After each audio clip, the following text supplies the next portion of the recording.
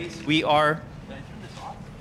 We are a Christ-centered community intent on proclaiming the gospel, sacrificially serving Jesus, and making disciples. Holy cow! Making disciples, proclaiming the gospel, and sacrificially serving Jesus. We say that every Sunday, and somehow it got mixed up in my mind, but that is what we really do long to be, that would be focused, centered on Jesus, proclaiming his gospel.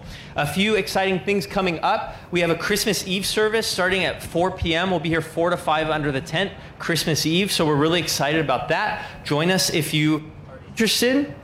Also, you have on your seat a card with on the back of it is a QR code. And that QR code is great if you feel like, hey, I want to get connected, but I'm not really sure how, or I have a question for a pastor, I want to talk to them, or if you're willing to help set up or serve in some way. We still need helpers early morning to set up here on Sundays. So all those ways you can connect with us with that QR code. It's really helpful to connect here at Grace.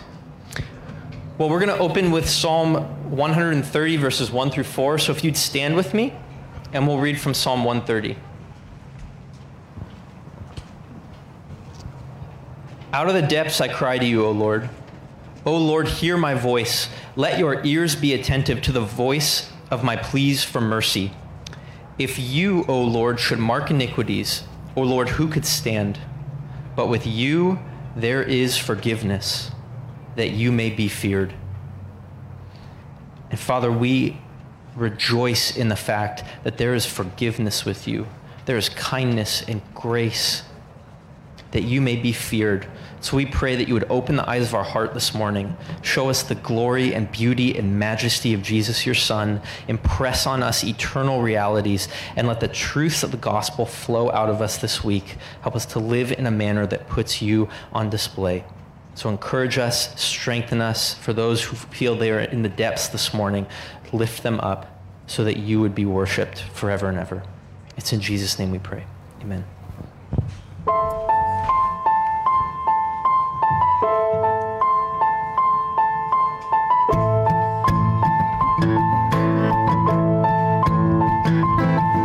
God rest ye merry gentlemen, and nothing you dismay.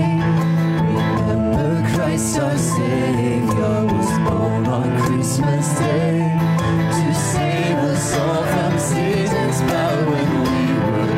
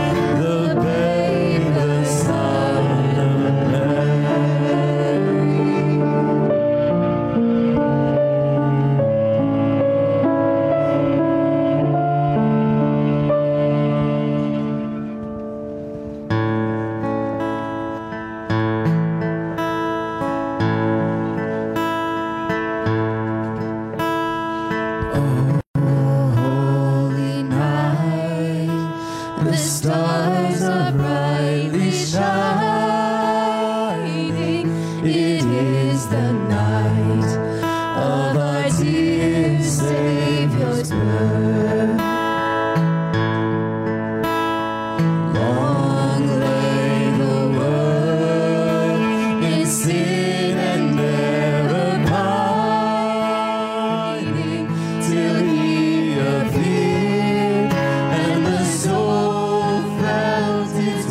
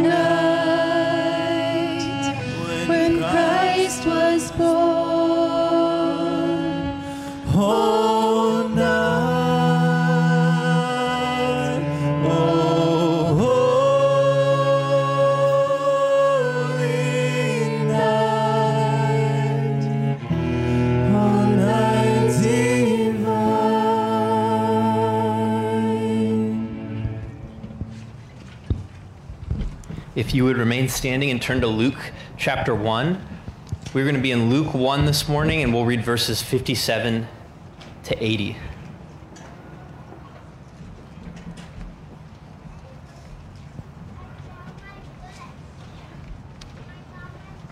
Luke chapter 1, starting in verse 57. Now the time came for Elizabeth to give birth, and she bore a son. And her neighbors and relatives heard that the Lord had shown great mercy to her, and they rejoiced with her. And on the 8th day they came to circumcise the child. And they would have called him Zechariah after his father.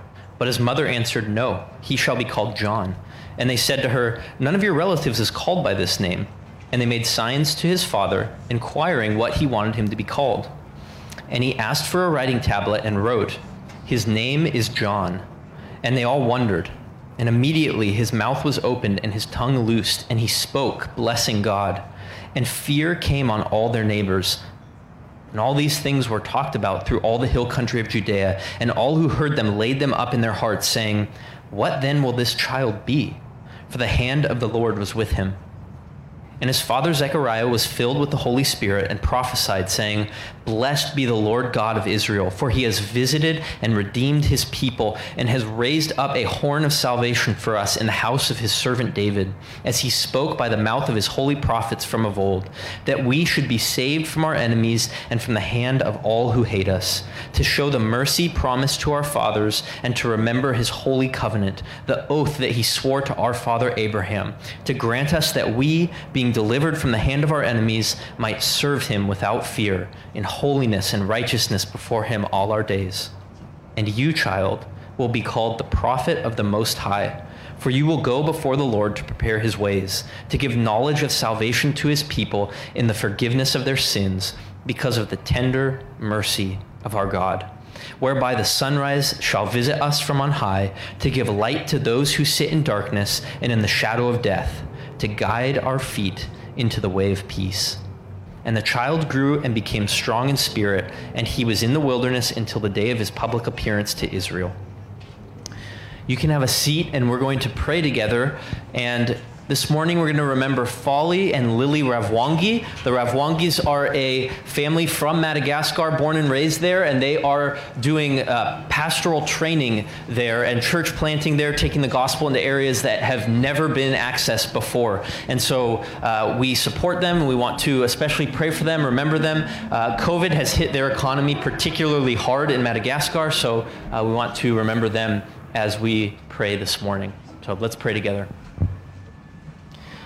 Father, we come before you because of the blood of your Son, Jesus. We come before you in his name. We come before you with him as our only hope. But because of him, we know we can come joyfully with confidence. We're at peace with you. We're washed by his blood. And so we rejoice this morning that we can call you Father. We can call you our Lord, our God, our Savior, our friend, our helper, our Redeemer. So we worship you this morning. Father, we worship you that you sent your Son to take on human flesh, that he emptied himself and took on the form of a servant and was humbled even to death on a cross as a criminal, though he had done nothing wrong. And we know that now he is exalted and raised up at your right hand, ruling as king over every inch of this universe. And we exalt and we worship him as the only Lord and God and Savior. So we praise you and we thank you for what we celebrate at Christmas, that Jesus came and took on human flesh to rescue us who were running, who were broken, who were needy, who had nothing that would recommend us to you or make us pleasing in your sight, but yet your great love overflowed to us nonetheless. And Father, we ask for Folly and for Lily in Madagascar and for their family, that you would encourage, strengthen them, provide for their physical needs, provide for their spiritual needs, Lord. May their church there be strong in the truth and in love for others. God, let the gospel go into places it's never been through their ministry. Let the truth be proclaimed in the darkness, and let the light of Christ shine in places where it's never yet been. I pray that we would support them and encourage them well financially and through prayer and through all other means, Lord, that we would hold the rope well for them. Lord, we pray this morning that you would change us under the power of your word, that you would give us clarity about who you are, and that you would impress eternal truth on our hearts and on our minds so that we would love you and love others as we go about our week this week. We pray this all in Jesus' name and for his glory. Amen.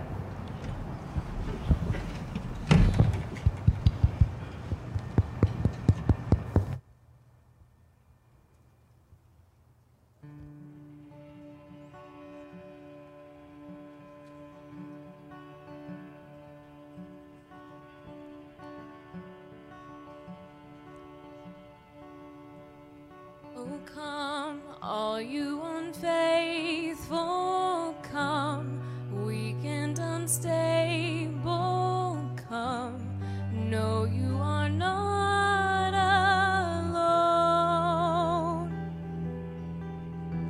Oh, come, barren and waiting ones, weary of praying, come, see what your God has done. Christ is born. Christ is born.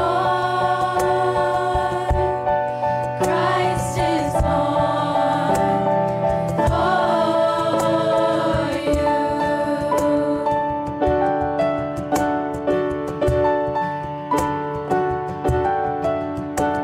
Oh, come, bitter and broken, come, fears unspoken, come, taste of His perfect love. Oh, come, guilty and hiding ones, there is no need to run. See what your God has done. Christ is born. Christ is born. Christ is born for you. He's the Lamb who was given, slain for our pardon. His promise is peace for those who believe. He's the Lamb who was given, slain for our pardon. His promise is peace for those who believe. So come, though you have nothing, come. He is the offering. Come, see what your God has done. Christ is born. Christ is born. Christ is born for you. Christ is born. Christ is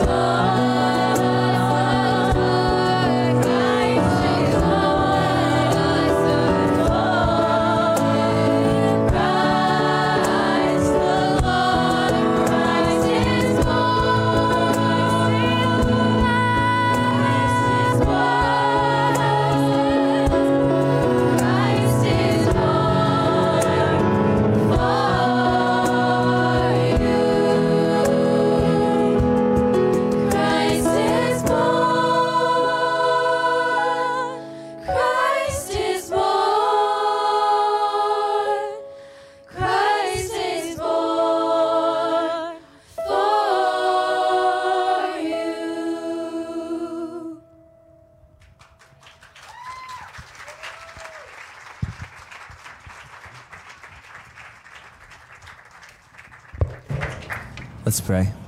Heavenly Father, thank you for this morning that we can sing of and remember that Christ is born, the Lamb who was given, slain for our pardon. God, your promise is peace for those of us who believe, and we believe in this promise. We thank you for sending your Son. And Jesus, we thank you for coming and living a perfect life and dying a death that we deserved, exchanging righteousness for righteousness so that we could stand before the Father blameless with great joy. We thank you and we praise you. We ask and pray all these things by the blood and in the name of Jesus Christ our Lord. Amen.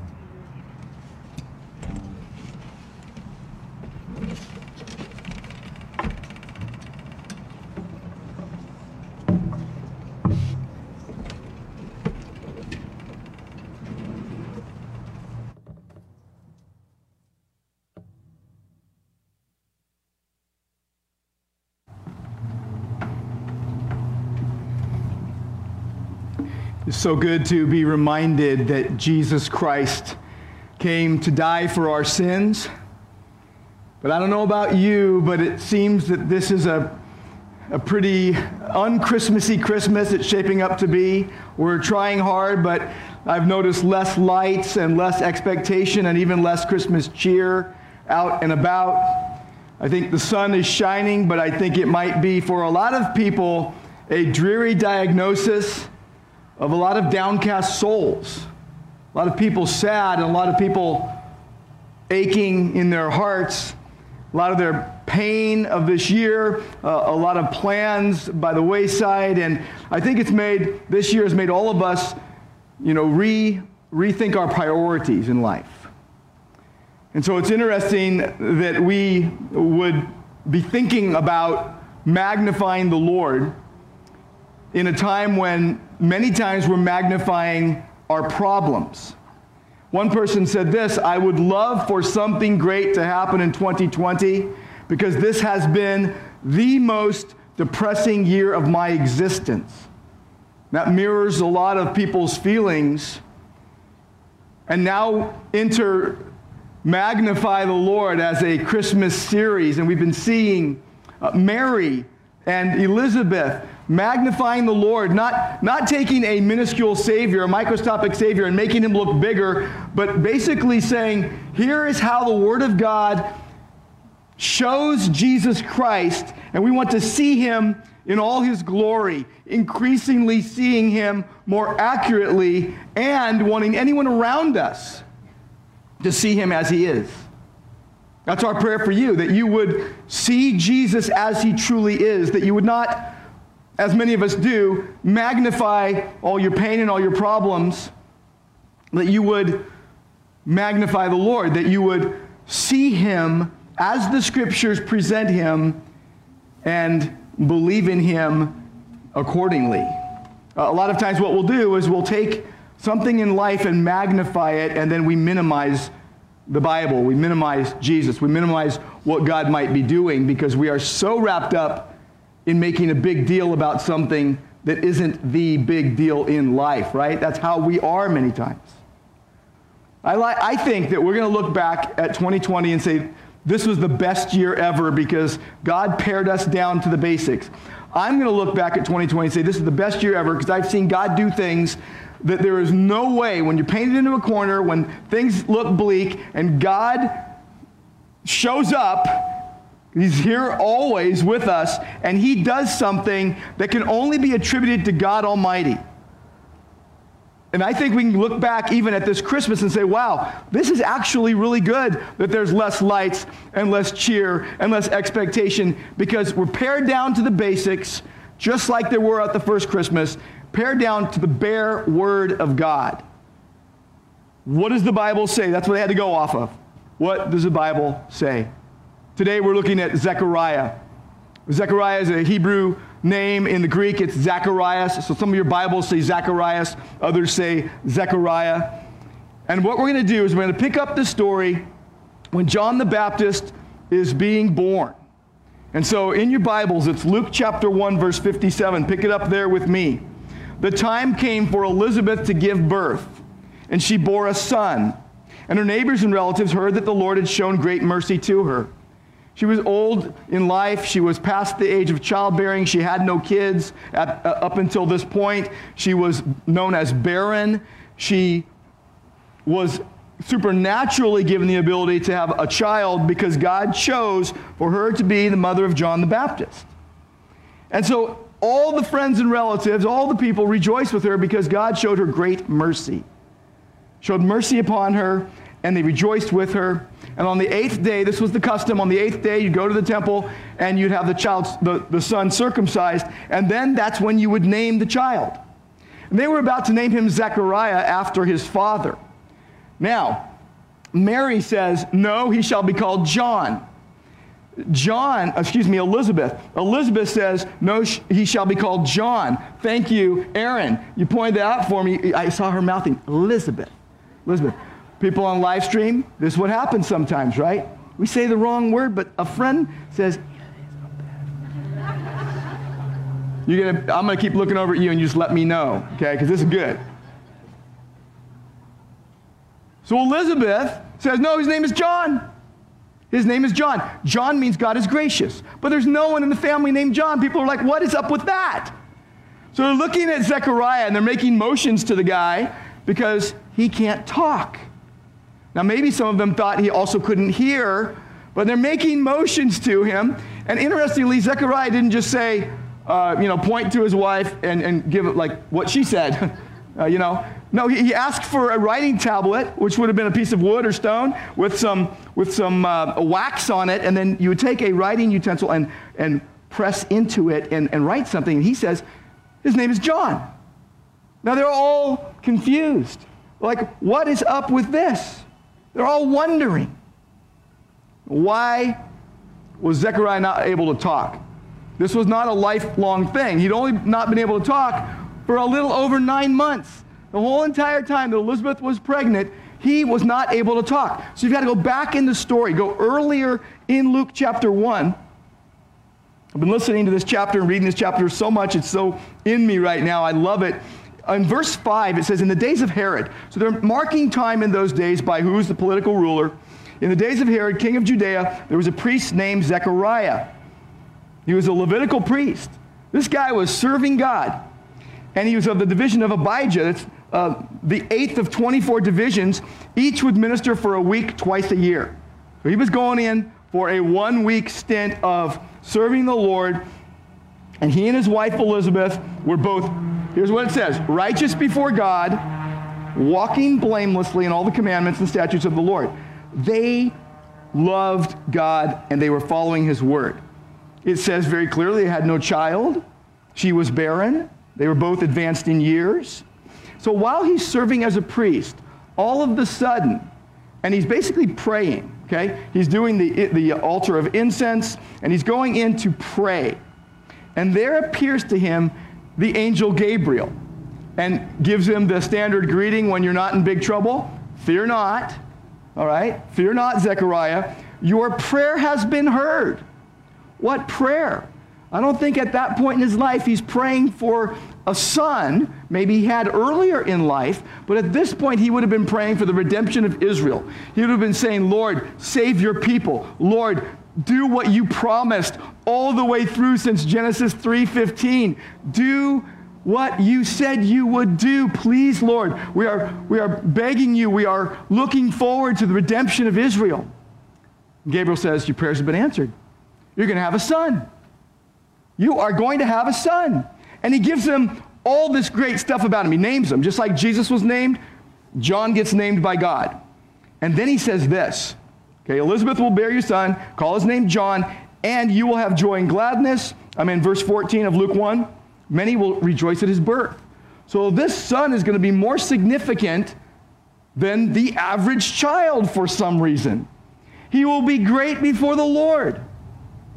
And he must not drink wine or strong drink. He'll be filled with the Holy Spirit, even when he's in his mother's womb. And he will turn many of the children of Israel to the Lord their God. He will go before him in the spirit and power of Elijah to turn the hearts of the fathers to the children and the disobedient to the wisdom of the just, to make ready for the Lord a people prepared. Zechariah is getting this news while he's serving God in the one temple there was, and he was serving him and praying, and he gets news from Gabriel. It says, your son that you never imagined having is going to be the forerunner to the Messiah. and he doesn't believe it. He doesn't believe it.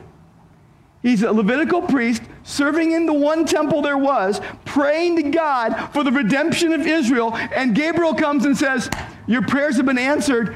God is doing it right now. You're going to have a son. He's the forerunner to the Messiah. And Zechariah doesn't believe it. Go figure. What's up with that? You're serving God. You believe the Word of God, but you're not believing the Word of God now. Something's broken. What happened? All I know is that this is an example of unmagnifying unbelief. So before he ever magnifies the Lord, he's literally getting slammed for not believing the Word of God. And so Gabriel says, okay, let me tell you what.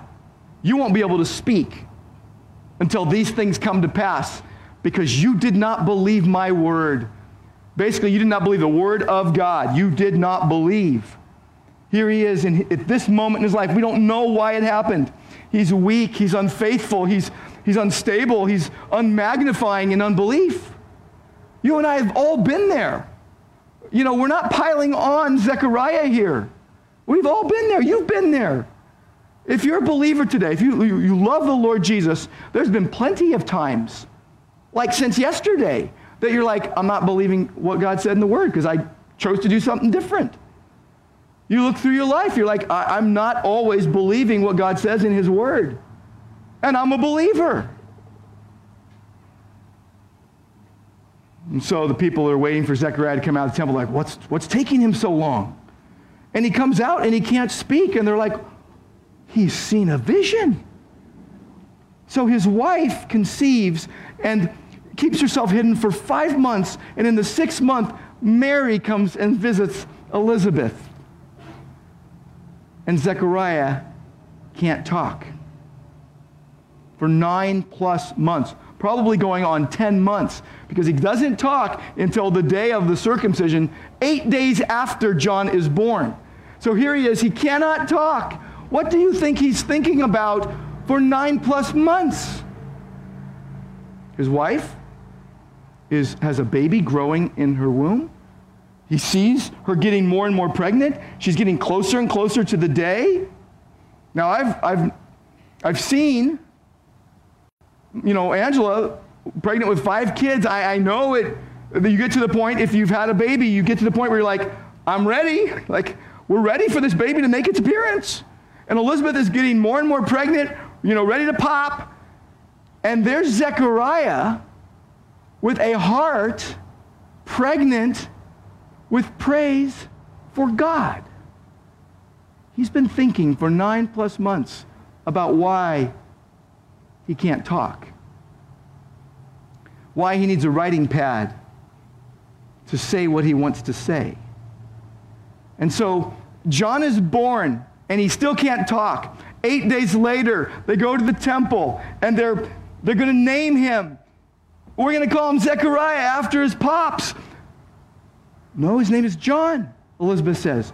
And then they're looking over at Zechariah like, are you sure about this? And he writes down, his name is John.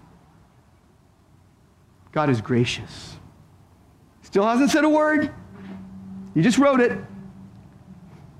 Look at the next verse. Verse 64, look at the next verse. And immediately his mouth was open, his tongue loosed, and he spoke, blessing God. So what is recorded, what is known as the Benedictus, because in Latin that's the first word of his prophecy, blessed.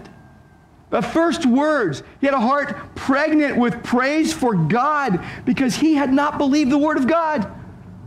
But he did now. He did now. It's like in your life when you're like, I've ignored God, or I've ignored the Word of God, or I haven't been following the Lord as I should, and then you're like, God just brings you into something, right? This was a mercy from God that he could not speak. Have you ever been able not to speak? You know, we have trouble going 5 minutes without speaking. Just yesterday, I was reading this again, and I'm thinking, I'm going to see how long I can go without speaking. It didn't take very long before I said some words. I was so tempted before that 5 minutes was up, to say some words. But what if you couldn't speak for 9 whole months, and the reason you couldn't speak is because you didn't believe the Word of God, and God was teaching you a most merciful lesson? This is what God does sometimes. He brings something into your life to teach you something significant that he wants you to grasp. Zechariah got it. Oh, he got it all right. In fact, when he starts talking, just look at it. When he starts talking, look at verses 68 to 79 with me. I'm telling you what, he's filled with the Holy Spirit, and he prophesies, and he begins, "Blessed be the Lord God of Israel." Oh, he does believe the Word of God now. He's repented of his unbelief from not believing the Word of God. This priest of God that should have believed it, now he believes it. He'd gone through the discipline of the Lord, the painful lessons. Some of you, this year, you've lost sight of the heavenly prize as a believer. You've gotten sidetracked. You've magnified something in your life that isn't Jesus and the Word of God, and you have blown it up into such huge proportions that now God seems microscopic to you and everything is distorted. Some of you who only see me on Sundays, you probably think you wear your glasses all the time, right, Mike? No, I only need them for reading my Bible or whatever, but I wear them all the time during 2020 because these are my COVID, windshield. This is my windshield, my COVID windshield, so you can't spit in my face and in my eyes. You can't get into my eye. Seriously, I was like, these are my eye protection. But the problem is when I'm reading, I'll read lots of books, and I'm reading the Bible, reading books, and if I don't have my glasses on and I'm trying to read and I'm squinting, and then I try to look, and it's very distorted. And, if I see you walking down the street, you might go, "Hey, Mike didn't say hi to me. I didn't recognize you," okay, because you were blurry. This is what happens in life. Many of you in your life this year, maybe last week, maybe yesterday, you magnified something above God, above His Word, and you just are minimizing God and His Word, and it's just gotten so big in your life, and everything's distorted. And you need God to clear up your vision. You need God to say, "Hold on, you need to believe my word." Zechariah believed the Word of God. So if you want to magnify God Almighty, the merciful Savior, the Lord Jesus Christ, if you want to magnify Him, you got to believe the Word of God. If you're a Christian today and you're following Christ, you've got to believe the Word of God. Like, you've got to actually say, "I'm going to believe it." Like, here's my Bible, and everything it says, whether I understand it or not, I am going to believe it because it is the Word of God. It is the living and abiding Word of God. The grass withers, the flower falls off, but the Word of God stands forever. Isaiah 40, verse 9. All Scripture is inspired by God and profitable for teaching, reproof, correction, training in righteousness. The man of God may be adequate, fully equipped for every good work. I'm going to believe the Word of God. I am not going to believe my mind.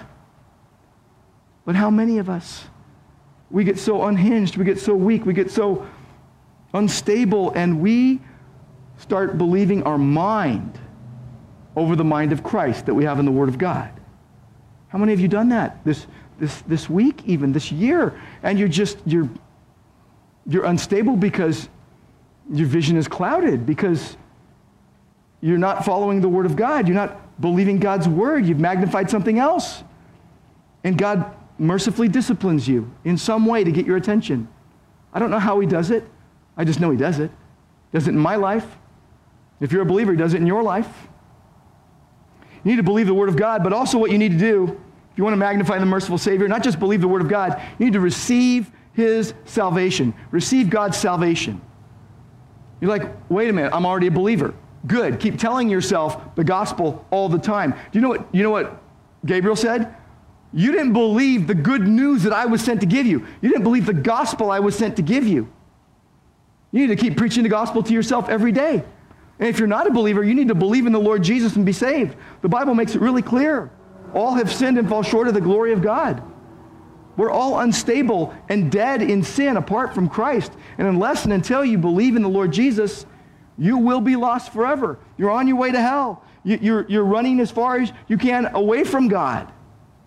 You need to believe the Word of God and receive God's salvation. Listen to what Zechariah says.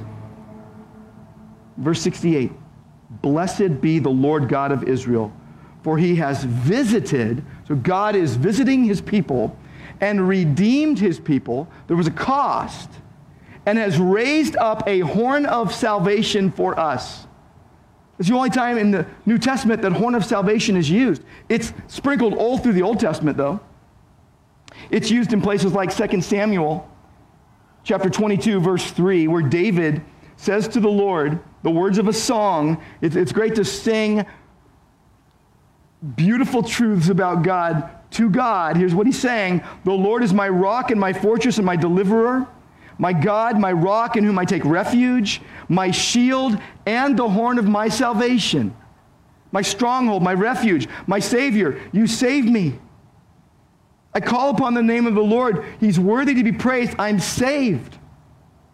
It's like in Psalm 18, verse 2, David says, I love you, O Lord, my strength. Very similar words. The Lord is my rock and my fortress and my deliverer, my God, my rock in whom I take refuge, my shield and the horn of my salvation. This is a very significant phrase, horn of my salvation. What does it mean? It means that Jesus is the anointed king that will save his people from their enemies. This is what Zechariah is saying. He has raised up a horn of salvation for us in the house of his servant David. He is remembering God's covenant to Abraham, Isaac, and Jacob, and David. It says, as he spoke by the mouth of his holy prophets from of old. Here's Zechariah for 9+ months thinking about what the word of God says and not being able to say one word out loud. That we should be saved from our enemies, he says. In those days, they were thinking about a political savior. In those days, they were thinking about a social savior. Some of you are thinking about that kind of savior. And the people of Jesus' day were disappointed in him because he wasn't the kind of savior they wanted. You don't get to pick the kind of savior you get. You get to have the savior that was provided. The only Savior. Jesus said, I am the way, the truth, and the life. No one comes to the Father except through me. But some of you are going to be disappointed because you've been looking for a political Savior. Some of you are disappointed because you've been looking for a social Savior. Some of you are disappointed because you want a Savior that locks right in on your deal and your mind and your thoughts. And he's saying, no, I'm playing by my own rules. Do you notice that Zechariah says twice, in verse 70 and then verse 74, that we should be saved from our enemies? That he is showing the mercy promised to our fathers to remember his holy covenant, the oath that he swore to our father Abraham, Genesis 12, 1-3, to grant us that we, being delivered from the hand of our enemies. Some of you think that that your enemies are the members of your household. Some of you think that your enemies are members of a political party that you don't align with. Some of you think that your enemies are someone who wears a mask or doesn't wear a mask. Some of you think your enemies are someone who gets a vaccination or doesn't get a vaccination. Some of you think your enemies are people that you know, and what you don't realize is you're going to be so disappointed in the Lord Jesus Christ when you find out he didn't die to save you from those supposed enemies. He died to save you from your real enemies, Satan and sin and death. Jesus died for our sins. You need to receive God's salvation. He died for your real enemies. And if you want to be saved, there's a lot of people who walk around saying, I'm a believer in Jesus. There's even church members. There might be someone in this beloved church who says, well, yeah, I am a member of this church, so I must be a believer. Some people get in the side door somehow, and they don't ever confess their sins. They're not convicted of their sins. They just think they said yes to Jesus, and everything's going to be great because might as well try out Jesus because I've tried everything else. The Bible makes it really clear. I don't know what amount of it needs to be present in your life, but there must be conviction of sin in your heart from the Holy Spirit who lets you know that you are a lost sinner on their way to hell and that you are dead spiritually, and unless and until you believe in the Lord Jesus Christ, you are under the wrath of God. You have to believe that. You have to have some sense of your spiritual bankruptcy, as the Beatitudes talks about, blessed are the poor in spirit. You have to have some sense of your great need for Christ, or if you turn to Christ, you might be believing a Savior of your own mind rather than the one that is presented in the Bible. And I want you to believe the real Jesus in the Bible who died for sins, the one that these gals were singing about a few moments ago, and the ones that the Jesus we've been singing about all morning long, the Jesus we're praying to, the Jesus I'm reading about, the horn of salvation. You know that horn of salvation? The anointed king that dies for his people, defeating Satan and sin. That idea of horn, by the way, is a force that is used to push and to scatter and to destroy enemies.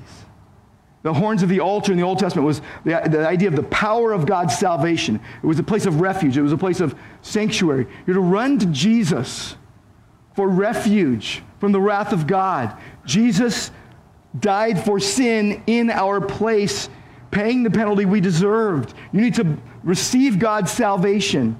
You need to have conviction in your heart. There needs to be repentance of sin. I don't care if you're a church member. I don't care if you've been upstanding. I don't care if you've given lots of money to the church or wherever you go to church. It doesn't matter. What Zechariah says, and it lines up perfectly with the rest of Scripture, is that John, and by the way, he's saying, my son isn't the main attraction. You know, how many parents are like, my kids are the best? John's saying, oh, no. The Messiah is the best. My son, he is going to be the forerunner to the Messiah. And John the Baptist would say about himself, I'm not the Christ. I'm a voice crying out in the wilderness, ready to make straight the paths of the Lord. I'm not the Christ. He must increase, I must decrease. And Zechariah is saying that you'll go before the Lord, John, to prepare his ways, to give knowledge of salvation to his people in the forgiveness of their sins. You have to know that you need forgiveness of your sins. If you have never come to the place where you realize that you need your sins forgiven and that you have conviction from the Holy Spirit of your sins, you're not saved. You have to know what you're being saved from. Jesus died for sinners. It is a trustworthy statement. 1 Timothy 1:15, deserving full acceptance that Christ Jesus came into the world to save sinners. And Paul considered himself the foremost, the worst of all. Yes, you need to be that dialed into your need for Christ and receive his salvation. Here is Zechariah serving the Lord, and he says, we're going to serve him without fear, like serving as a priest before God, because we serve no small God. I hope that this Christmas is a Christmas that you resolve in your heart that you do not serve a small God. I love that line in O Holy Night that we sang earlier. As a new believer in Jesus, I heard this, and it became my favorite line of any Christmas song. Long lay the world in sin and error pining, just wasting away, till he appeared, till Christ appeared, and the soul felt its worth. You who think that you're worth nothing, you who think that your soul is trash, you who think that God couldn't save you because of what you've done or what's been done to you, you who think that you're not worth it, you need to know that you are, and that you are significant because Jesus died in your place for your sins. You need to believe the Word of God and receive God's salvation. And then there's something else that's just drenched this prophecy, and it's the mercy of God. The mercy of God. You'll notice that it says mercy, verse 72, to show mercy promised to our fathers. And then you'll notice in verse 78, because of the tender mercy of our God. That word tender is kind of a gross word in the Bible. The reason why is because it means your intestines, your spleen. It's the idea of the deepest parts of your body. Now, in that culture, back then, that was seen as an angry emotion. But to the Hebrews, tender mercies, it's splankthon, and it's literally your guts, the most tenderest of love, the most merciful of mercy, just the tender mercies of God. So unlike the world, so unlike the harsh world, so unlike the unstable world. God's love is stable. God's love is kind. God's love is tender, the tender mercies of God. You need to remember the mercy of God. This is what Zechariah was remembering. And he saw it as a mercy that he was speechless for almost 10 months. He would look back in his life and probably point back. If he was doing the mercy list that I encouraged you to make last week, if he was doing the mercy list, all the ways that God has shown him mercy, he'd probably put that at the top of his list, that God took away my voice the whole time that my wife was pregnant with John the Baptist because I didn't believe the word of God, but I do now. I've been making a mercy list. I've been sharing it with some of you. You know what I put out? The first thing on my mercy list? That God was merciful to me before he regenerated me. Me, the knucklehead that didn't believe in Jesus, that thought he was a good guy, that was lost on his way to hell. And God convicted me of my sins and saved me. And I'm telling you what, one of the biggest mercies of God in my life is preserving me pre-regeneration. And I think about him saving me in 1982. I think about him giving me a wonderful wife in Angela, giving us 5 kids by birth and 1 by marriage, giving us 2 grandkids and 4 foster kids. But on my mercy list are also some of the most painful things in my life. On there I put that in 2001 when I was diagnosed with a heart condition, AFib. A lot of people have it. I remember thinking, oh, my life's over. I can't do any 10Ks. I can't run the basketball court. I can't do this or that. The doctor's like, lots of people have it. You'll be fine. And I had to get through and push through the fear and worrying, and God gave me freedom over that. And then for 13 years, I didn't fly. From 2000 to 2013, I didn't fly in an airplane because I was afraid of flying. And I didn't tell anyone for a long time. God gave me victory and freedom over that. Those are merciful gifts. I think about those 2 things, going 13 years with fear and even 19 years with something I don't want, as some of the biggest mercies of God in my life, because he has taught me so much. And he's tenderized my heart so much because of it. You need to remember God's mercy. Here's what John Owen says. How then can we behold the glory of Christ? We need, firstly, a spiritual understanding of his glory as revealed in Scripture. You need to believe the Word of God. And secondly, we need to think much about him if we wish to enjoy him fully. You need to remember his mercy. You need to remember the mercy of God. In Lamentations 3, verses 22 to 24. In Lamentations, lamenting the situation, the Holy Spirit says this: the steadfast love of the Lord never ceases. His mercies never come to an end. They are new every morning. Great is your faithfulness. The Lord is my portion, says my soul. Therefore, I will hope in him. You know, sometimes when you have a drain that's clogged, maybe it's your sink, maybe it's your shower, you got to take a plunger and kind of plunge it, and try to get it unclogged. That's kind of how some of your souls might be. They're so clogged up with things from your mind that aren't from the Word of God, aren't from the mind of Christ, that you've gotten clogged up spiritually, and you need God to reach down and unclog the arteries of your heart, spiritually speaking, so that you can actually believe the Word of God, receive his salvation, and remember his mercy. God does that, and he does that mercifully. He can do that for you today.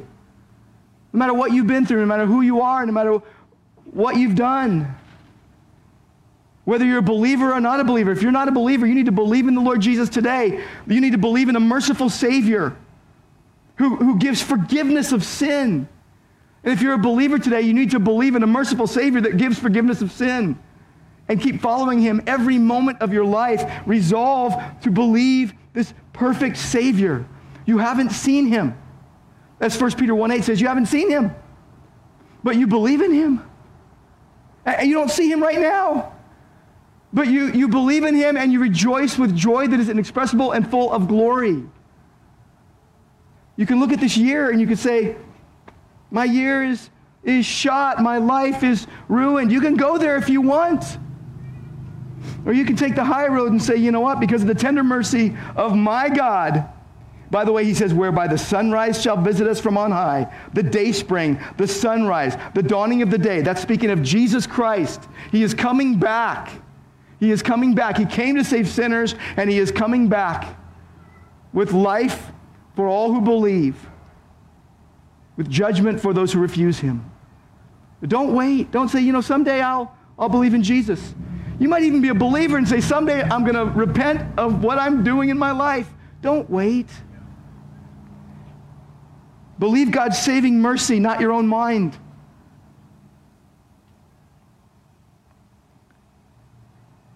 Lord, thank you for the true, gritty goodness of Christmas and the bare word of God.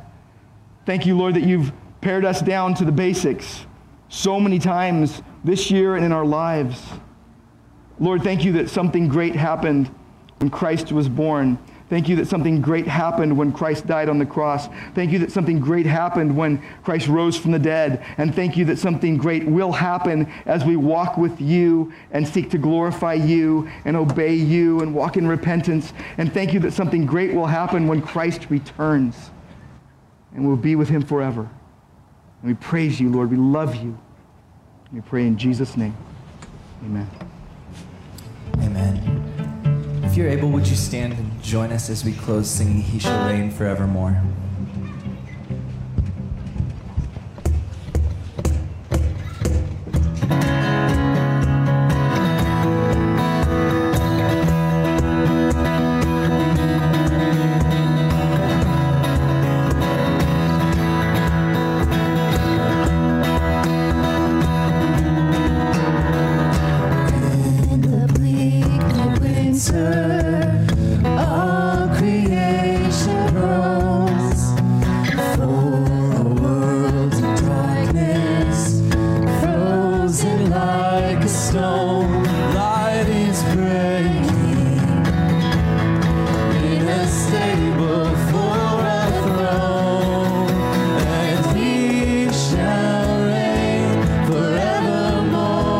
Forevermore, and he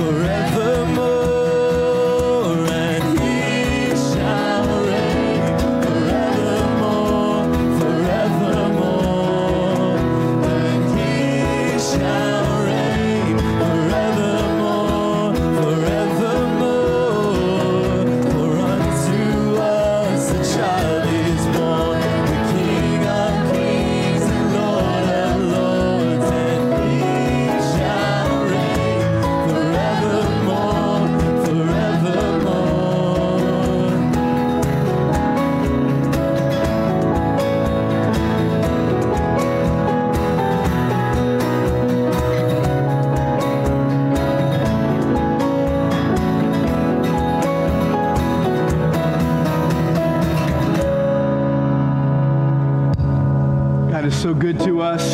He's so merciful. Even to be able to let us to join together in prayer and praise and reading the Word, hearing the Word. I want to encourage you to come to Christmas Eve here, 4 p.m. right here under this tent. We'll have candlelight service. It'll be great Thursday. Also, just want you to know there's areas to fellowship around the campus to either sit or stand together. And before you just leave, please linger and take some time with some people to get reconnected. And let's close the service with 1 Peter 1, beginning at verse 3. Blessed be the God and Father of our Lord Jesus Christ. According to his great mercy, he has caused us to be born again to a living hope through the resurrection of Jesus Christ from the dead, to an inheritance that is imperishable, undefiled, and unfading, kept in heaven for you, who by God's power are being guarded through faith for a salvation ready to be revealed in the last time.